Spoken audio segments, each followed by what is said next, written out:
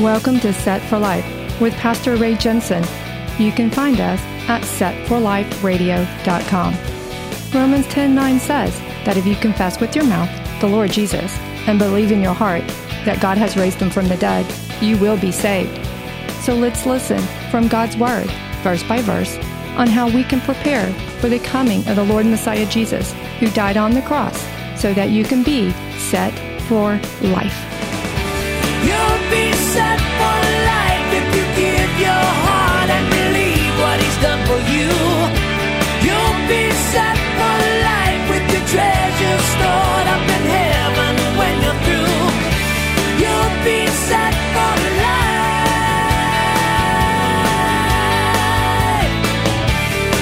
life. So anyway, we're in Judges chapter 6. This is part 3 of it because there's so much in there. Judges 6, part 3, taking down altars. Israel, at the beginning of 6, we've seen a pattern repeating here. The Israelites get off into sin, they get in trouble, God hands them over to their enemy. And why would God hand me over to my enemy? Why would God do such a thing? Because we're sinners. We're all sinners. And don't think that you're the only one. We're all sinners, all of us, even and especially me. But God handed me over to my enemies for a time to get me to wake up. Okay, and he's doing that to Israel, and this is the repeating pattern going over and over. So Israel cried out again because the Midianites had been coming and stealing their food, and they've been doing it for 7 years. 7 years. You go out and work the garden and work your field, and you get everything, it's just about ready to pick. Here come those Midianites, and they wipe it out. All the work you did is just wasted, and you're oppressed. And so 7 years of this, and they cry out to God. And because they cried out to God, the angel of the Lord, which is God himself, he appears to Gideon, and he calls Gideon to fight the Midianites to save Israel. And Gideon asked for a sign, and the Lord gave him one by burning up an offering on rocks. He put an offering out and he burned it up. Man, I'd be like, that's good enough for me. Yeah, this is real. So Gideon is pretty well convinced. And so now we're in Judges 6 and verse 25. It says, now it came to pass the same night that the Lord said to him, take your father's young bull, the second bull of 7 years old, and tear down the altar of Baal that your father has. Oh my gosh, Gideon's dad has this thing that your father has, and cut down the wooden image that is beside it, and build an altar to the Lord your God on top of this rock in the proper arrangement, and take the second bull and offer a burnt sacrifice with the wood of the image which you shall cut down. That is a tall order. That is a tall order. This thing stands up for the community to see. It belongs to your dad, by the way. Now go cut it down and build an altar to me on that. Buddy, talk about guts. You know, we're going down and tearing down an altar in Houston, aren't we? We go there every month. We go there to Planned Parenthood, and we stand out in front of it, not for political, nothing at all. We stand there to tear it down by prayer, and we're going to tear it down. And that's a tall order, but we're doing it. And people don't like us for doing it. Now, I'm just trying to get you in Gideon's shoes here for a minute, what he's going to deal with. So, Gideon is going to be Israel's savior. But first, God puts him to this obedience test, I guess, if you would say. If he's going to save Israel, the first step is to get rid of false gods. You can't be saved if you have false gods. Hello. You see the order going on here. I want you to keep track of this order of events here.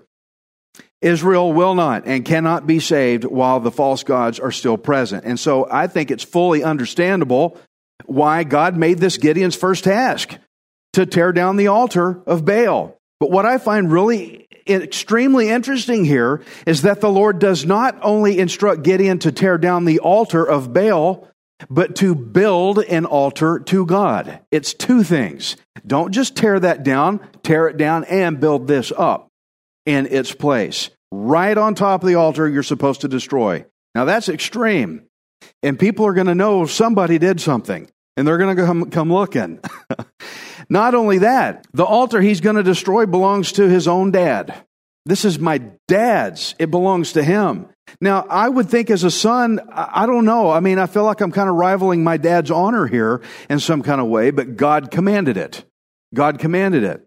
Now, that's going to cause a family rift, you'd think. Not only that, but Gideon is supposed to sacrifice one of his father's bulls to the Lord. I mean, there's layers and layers upon. I'm not having it going on here. He's going to sacrificed one of his father's bulls to the Lord. It was probably that bull was supposed to be used for a sacrifice to Baal originally. You see God turning these things around. He's going to do it through Gideon. So this is just really threatening stuff here. Now, I want you all to realize how extreme the Lord's commands are right here. We sit here, and I like to think, when I read stories like this, I like to think, go sick them, Gideon. Go get them, Gideon. Oh, look at Gideon go, right? But if you were to modernize this and apply it today, can you imagine the politically correct war that we would end up dealing with? Like I said, going to Planned Parenthood and praying that thing down. You know the conflict I get from that?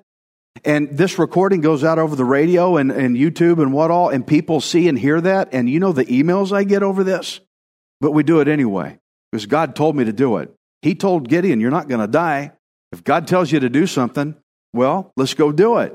This debating we have going on of, oh, well, what if they want that? What if that's their belief, that they want that up there? Why not let them have their belief? God says, cut it down. We're so politically correctly minded here, aren't we? We're well, what if it offends somebody? You think Gideon thought of that? Well, what if it offends somebody? Well, of course it's going to offend somebody. But in that, it's going to wake them up. I'm not saying go out with your Bible and smack people over the head and do that kind of thing. What I'm saying is when God tells you to do something, shouldn't you just do it? Sometimes God's going to tell you to do things that are not comfortable. If God wants you to do something, He'll protect you. We have to know that our nation is in trouble when we think of this manner of thinking. But you know where the change starts? The change starts with the tearing down of idols of false gods. That's repentance in effect. Repent. Tear down false idols. The Lord is not asking Gideon to go out and take a vote and see if the majority is okay with it first. Yeah, we're okay with it. 51%, you can tear it down. He's not telling him to do that. He says, you go cut it down, pure and simple. You know, when Jesus comes back, He's not going to take a vote to see if we're going to make Him king or not. Because the majority will probably say, no, He's going to come back and be king anyway. And I guarantee you it's the minority is going to be for it.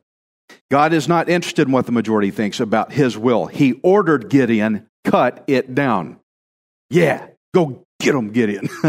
And so a major point we need to see here in God's instructions is not only is He to cut down the altar, not only is he to use his father's bull intended as a sacrifice for Baal, but Gideon is supposed to take the wooden image of Baal himself and burn that image.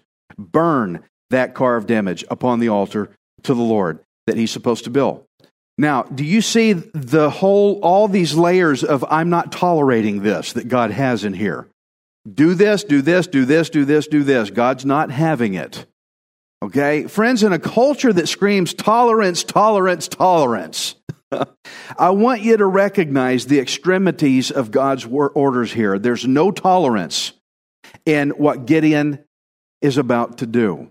They don't call it the narrow way for nothing. Not a whole lot of drift to this way, not a whole lot of drift that way. Stay in the center. Tolerance means a lot of give this way and that. Friends, we got to walk straight and narrow when it comes to serving God. And the world's pushing you to get off that line. Don't let them have you. So God does not have to ask men if he can do this or not. Like it or not, God is going to act. God is going to do this. Judges 6:27. Then Gideon took 10 men of his servants and did as the Lord had spoken to him. And because he was too afraid of his father's household and the men of the city to do it by day, he did it by night. Okay, I'm good with that. He still did it. God didn't tell him what time to do it.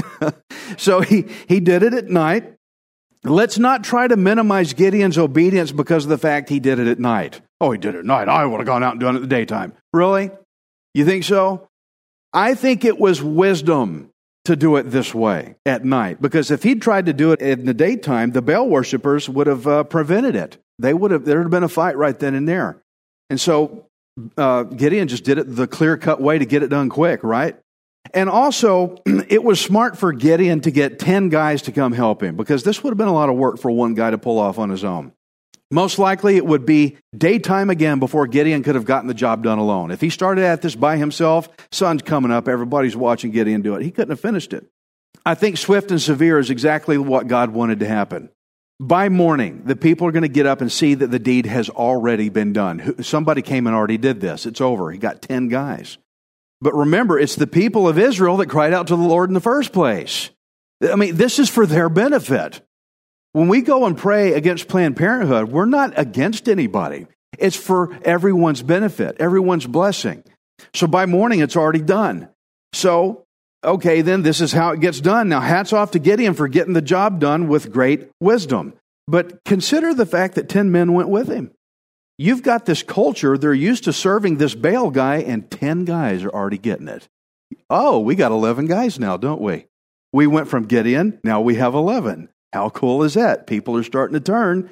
Judges 6:28. When the men of the city arose early in the morning, behold, the altar of Baal was torn down, and the Asherah which was beside it was cut down, and the second bull was offered on the altar which had been built. They said to one another, who did this thing? And when they searched about and inquired, they said, Gideon, the son of Joash, did this thing. Then the men of the city said to Joash, bring out your son that he may die, for he has torn down the altar of Baal. And indeed, he has cut down the Asherah which was beside it. Okay, so everybody's mad. Let's kill Gideon. My, how predictable. Didn't see that coming. I'm sure this ran over Gideon's mind all night while we're tearing this down. You know what these guys are going to do in the morning, right? And here they go. I want us to remember what the Lord said to Gideon back in verse 23 when he first called him. He says, do not fear, you shall not die. I think the Lord offers us the same thing. I have eternal life. Do not fear, you shall not die. And there's a lot of things that happen to us as we go through life that causes us to fear. Oh, what if something happens to me? Hey, you're ultimately not going to die. Don't be afraid. What can man do to me? What can they do to me? The Bible says all man can do to you is kill you. In the body, they can't take your eternal soul. That's good. Do not fear, you shall not die. So the men are saying, bring out Gideon that he may die. Well, Gideon's not going to die. Gideon's got the promise. I'm not going to die. You can't kill me. Nothing's going to happen, not when God ordered the whole thing to go down. Now, friends, we've really got to get it in our minds. I'm a thick-skulled guy, pretty much. It took me a while to get it through my mind that God knows how to protect His people. He knows how to protect His people. That should instill boldness in us, right? If God is protecting me, I should be okay. So that we need to stop being afraid of what's going to happen to us when God tells us to do something. You know, when God says, all right, Ray, drop your net, you'll have a catch. And I'm standing in the grocery store line and there's somebody right there and it's time to share the gospel. And I'm like, here? Now? What if they say no? What if somebody hears me and they get upset and then, but by the time my imagination runs off, I'm dead or something, you know?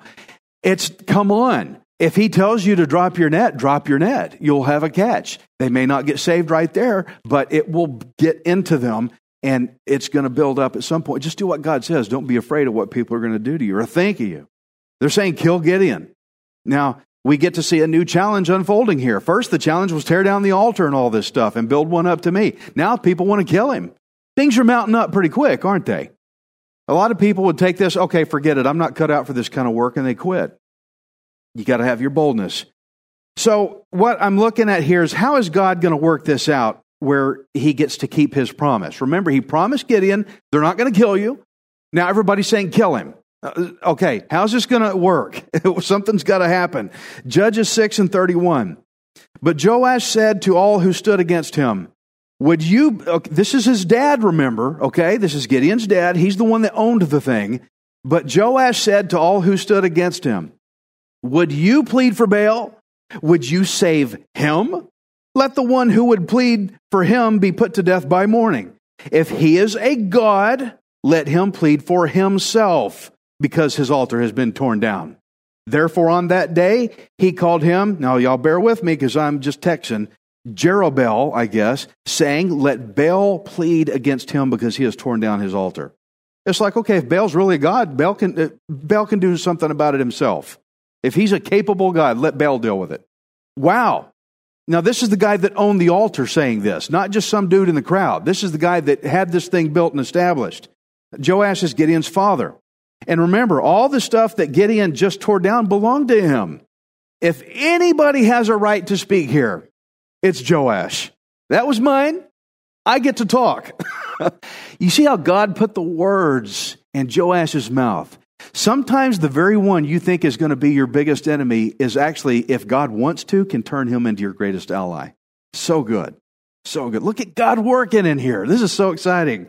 So, now I'm sure people would have said, well, Joash, of course you're making a stand. That's your boy. Of course you're going to talk, right? I can hear that. But look at the slickness of Joash's words. He's not just saying, my son, my son. He's speaking about Baal here. He's not saying, spare my son. He's saying, if Baal's really a god, let Baal deal with it. If Baal has power, let Baal take care of it. Nothing's going to happen, obviously. What's this going to prove to the people? You've been bound down to a piece of wood. That's about all you've been doing. If Baal has power and a conscience of his own, don't you think Baal can defend himself? Pretty much what Joash said. If you don't believe Baal can tend to his own matters, then may you be killed by morning for your lack of faith. He's speaking with these extreme words. I think what's happening here is that God is speaking through Joash. He got to Gideon, now he's talking through Joash. And plus you got 10 other guys that came with Gideon too. How many people have turned now? We're up to 12. Jesus changed the world through 12. He can change the world through the people in this room. There's enough people in this room right now to go out and completely change this world through Jesus Christ. That's good. Don't look at this church and go, oh, we're small. Yeah, that's pretty cool though. God likes small, doesn't he? He's speaking through Joash. Joash is speaking by godly wisdom because all of a sudden Baal is being put to the test, isn't he? Now Baal is being tested to show the people if he's really a god or not. Can Baal really do anything about his altar being torn down, or is Baal just a piece of wood? I want to show you what God thinks about these false gods made of wood. I want to take you over real quick to Isaiah 44:16. It's talking about these carved gods into wood. He burns half of it, a log. He burns half of it in the fire. With this half he eats meat. He roasts a roast and is satisfied. He even warms himself and says, I am warm. I have seen the fire. And the rest of it he makes into a god, his carved image. He falls down before it and worships it, prays to it and says, deliver me, for you are my God. Well, half of it, you're going to use it to cook your food, and half of it, you're going to say, get me out of my mess, you're my God. That's the way God views this. He's like, why didn't the other half of the log have power to do anything? You cooked your chicken with it, or whatever. It's worthless. Guys, the false gods that we have out there are worthless. The money in your bank account, oh, save me money, get me out of my problem. Just about as worthless as that. Deliver me. Yeah, baloney. That's just ridiculous. But that's how God views the worship of false gods. And I think what we just saw is Joash, the man who built and owns this false idol, he just dramatically got inspired by Gideon's bravery. And I think Joash has repented of his sin. Therefore, God is now speaking through him, put Baal to the test. While at the same time, we can see that now Gideon is being saved from death. Because if Baal can't cough up a miracle, Gideon's okay. You see that? I wanted to know how God was going to work this out for Gideon. Now I see how he did it. So, who but the Lord could do these things? And who could have seen that coming? You have a scenario you're in right now. I don't know what it is. It's a major snag. You don't know how you're going to get out of it. How's God going to work this out? Just let him work. Watch what he does. He may speak through people you never expect to hear speak in certain terms. He'll deliver you. The afflictions of the righteous are many, but the Lord delivers them from them all. So Israel is in great need of repenting now and turning from the worship of false gods. And already we see that repentance is catching on, isn't it? They have to turn from this Baal worship. Gideon acted, 10 men helped him tear down the altar, and they caught it too. And now Joash is seeing the truth, and he's speaking so that now everybody got to see helpless Baal, unable to do anything for himself. Baal was just put to the test. Your false gods are going to be put to the test. And oftentimes when your false gods are tested and you see them getting torn down and you're like, oh my gosh, what's happening? God's going, yeah, get it. Get it what I'm trying to tell you. God, why would you take that from me? Because you had worship in it. Worship me, he says. So great. So the people are now starting to turn back to the Lord while the Lord is now being glorified. Judges 6:33. It's time for the Midianites to come do their yearly deed here. Then all the Midianites and the Amalekites and the sons of the east assembled themselves, and they crossed over and camped in the valley of Jezreel. So the Spirit of the Lord came upon Gideon, and he blew a trumpet, and the Abiezrites were called together to follow him. He sent messengers throughout Manasseh, and they also were called together to follow him. And he sent messengers to Asher, Zebulun, and Naphtali, and they came up to meet them. So, okay, remember, for 7 years now, the Midianites would come in and damage all their crops and attack them and steal everything and wipe them out. That's why we first see Gideon threshing wheat, because he was going to hide it so that the Midianites couldn't find it, right? So now it's time to make their annual attack. Right on time, here we are again, we're here to mess you up. They're going to steal everything, that time of the year. So they camp up close. Typically, when an enemy camps right outside your where you live, they're intending to strike. That's what that meant when they camped there. That means we're about to come in and mess you up. So they think it's just going to be another typical raid this time. Oh, just like the last 7 years. Here we go again. They don't know who they're messing with. This time, Israel is back in Yahweh mode. I'll call that Yahweh mode. That now they're on. It's activated. And so they got another thing coming. And so it says in verse 34, it says, the Spirit of the Lord came upon Gideon. Gideon is now activated. The power switch just got flipped on. Holy Spirit came upon him. All through Judges, we're going to see the Holy Spirit come upon God's deliverers. It comes upon them. We remember Othniel, the first judge? Back in chapter 3, it says the Spirit of the Lord came upon him. Later in chapter 11, the Spirit of the Lord it says, came upon Jephthah.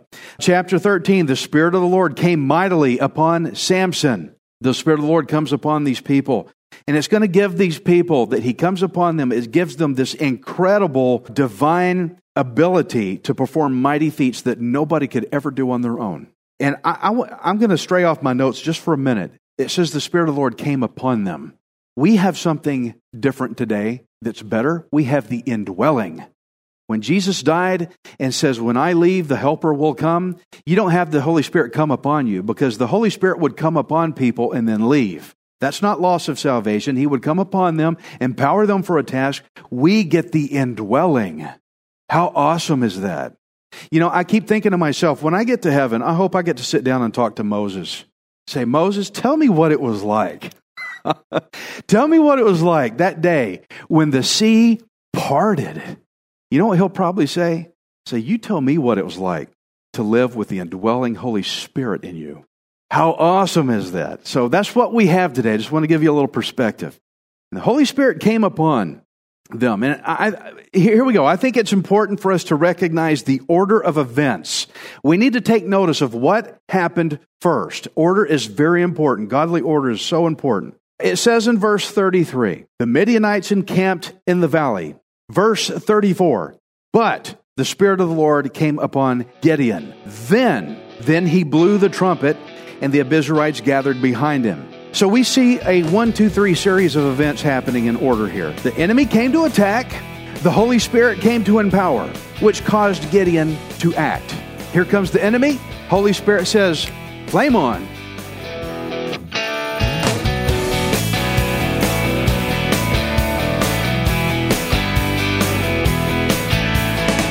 Thank you for listening to Set for Life. We hope you can join us next time, unless Jesus returns for us first. Set for Life is the radio ministry of Pastor Ray Jensen. We invite you to subscribe to our podcast at setforliferadio.com. Hi, this is Ray Jensen. Thank you for giving me the opportunity to encourage you in God's Word. If the Bible doesn't excite you, then you're not reading it. I want you to remember that you are not worthless. You are priceless. Messiah Jesus died on the cross to redeem you so that you can be set for life. You'll be set for